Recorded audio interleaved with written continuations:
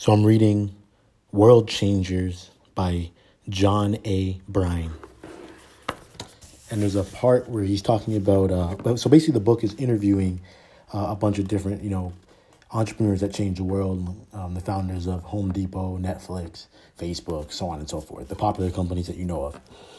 And in the prologue of the book, he's talking about some of the things that he learned from these entrepreneurs that they all had in common. And one of them was an opportunistic mindset. And I like this because I think everyone can apply this concept to their life, regardless of whether you're an entrepreneur or not. And this is what it says. Where others see disruption and chaos, entrepreneurs see opportunity. It is simple. Even romantic notion of entrepreneurship, perhaps, still many great businesses have been created by people who are able to clearly spot opportunity in the chaos of a crowded marketplace.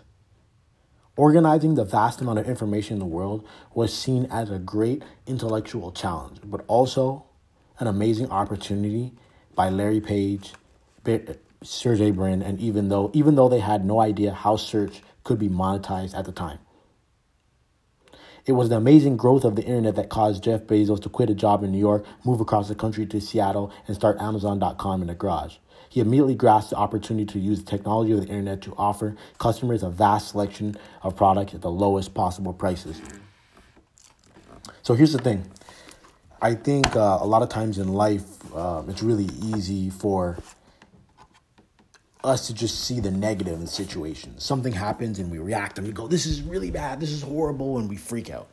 And as we see in our current, society with news and things like that, that's what most people are doing all day. They're just freaking out and reacting to things that are happening.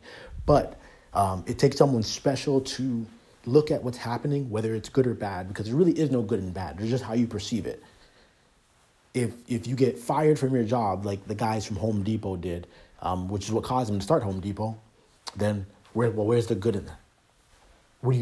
How are you using that to your advantage? And whatever it is happening in your life, whatever happens to you, respond to it in a positive way and find a way to make the most of that opportunity. Because regardless of how you want to look at it, there is a seed that you can plant in every negative situation. It's there, and no matter how small that seed might seem, remember, sometimes the smallest seed turn into be the biggest plants.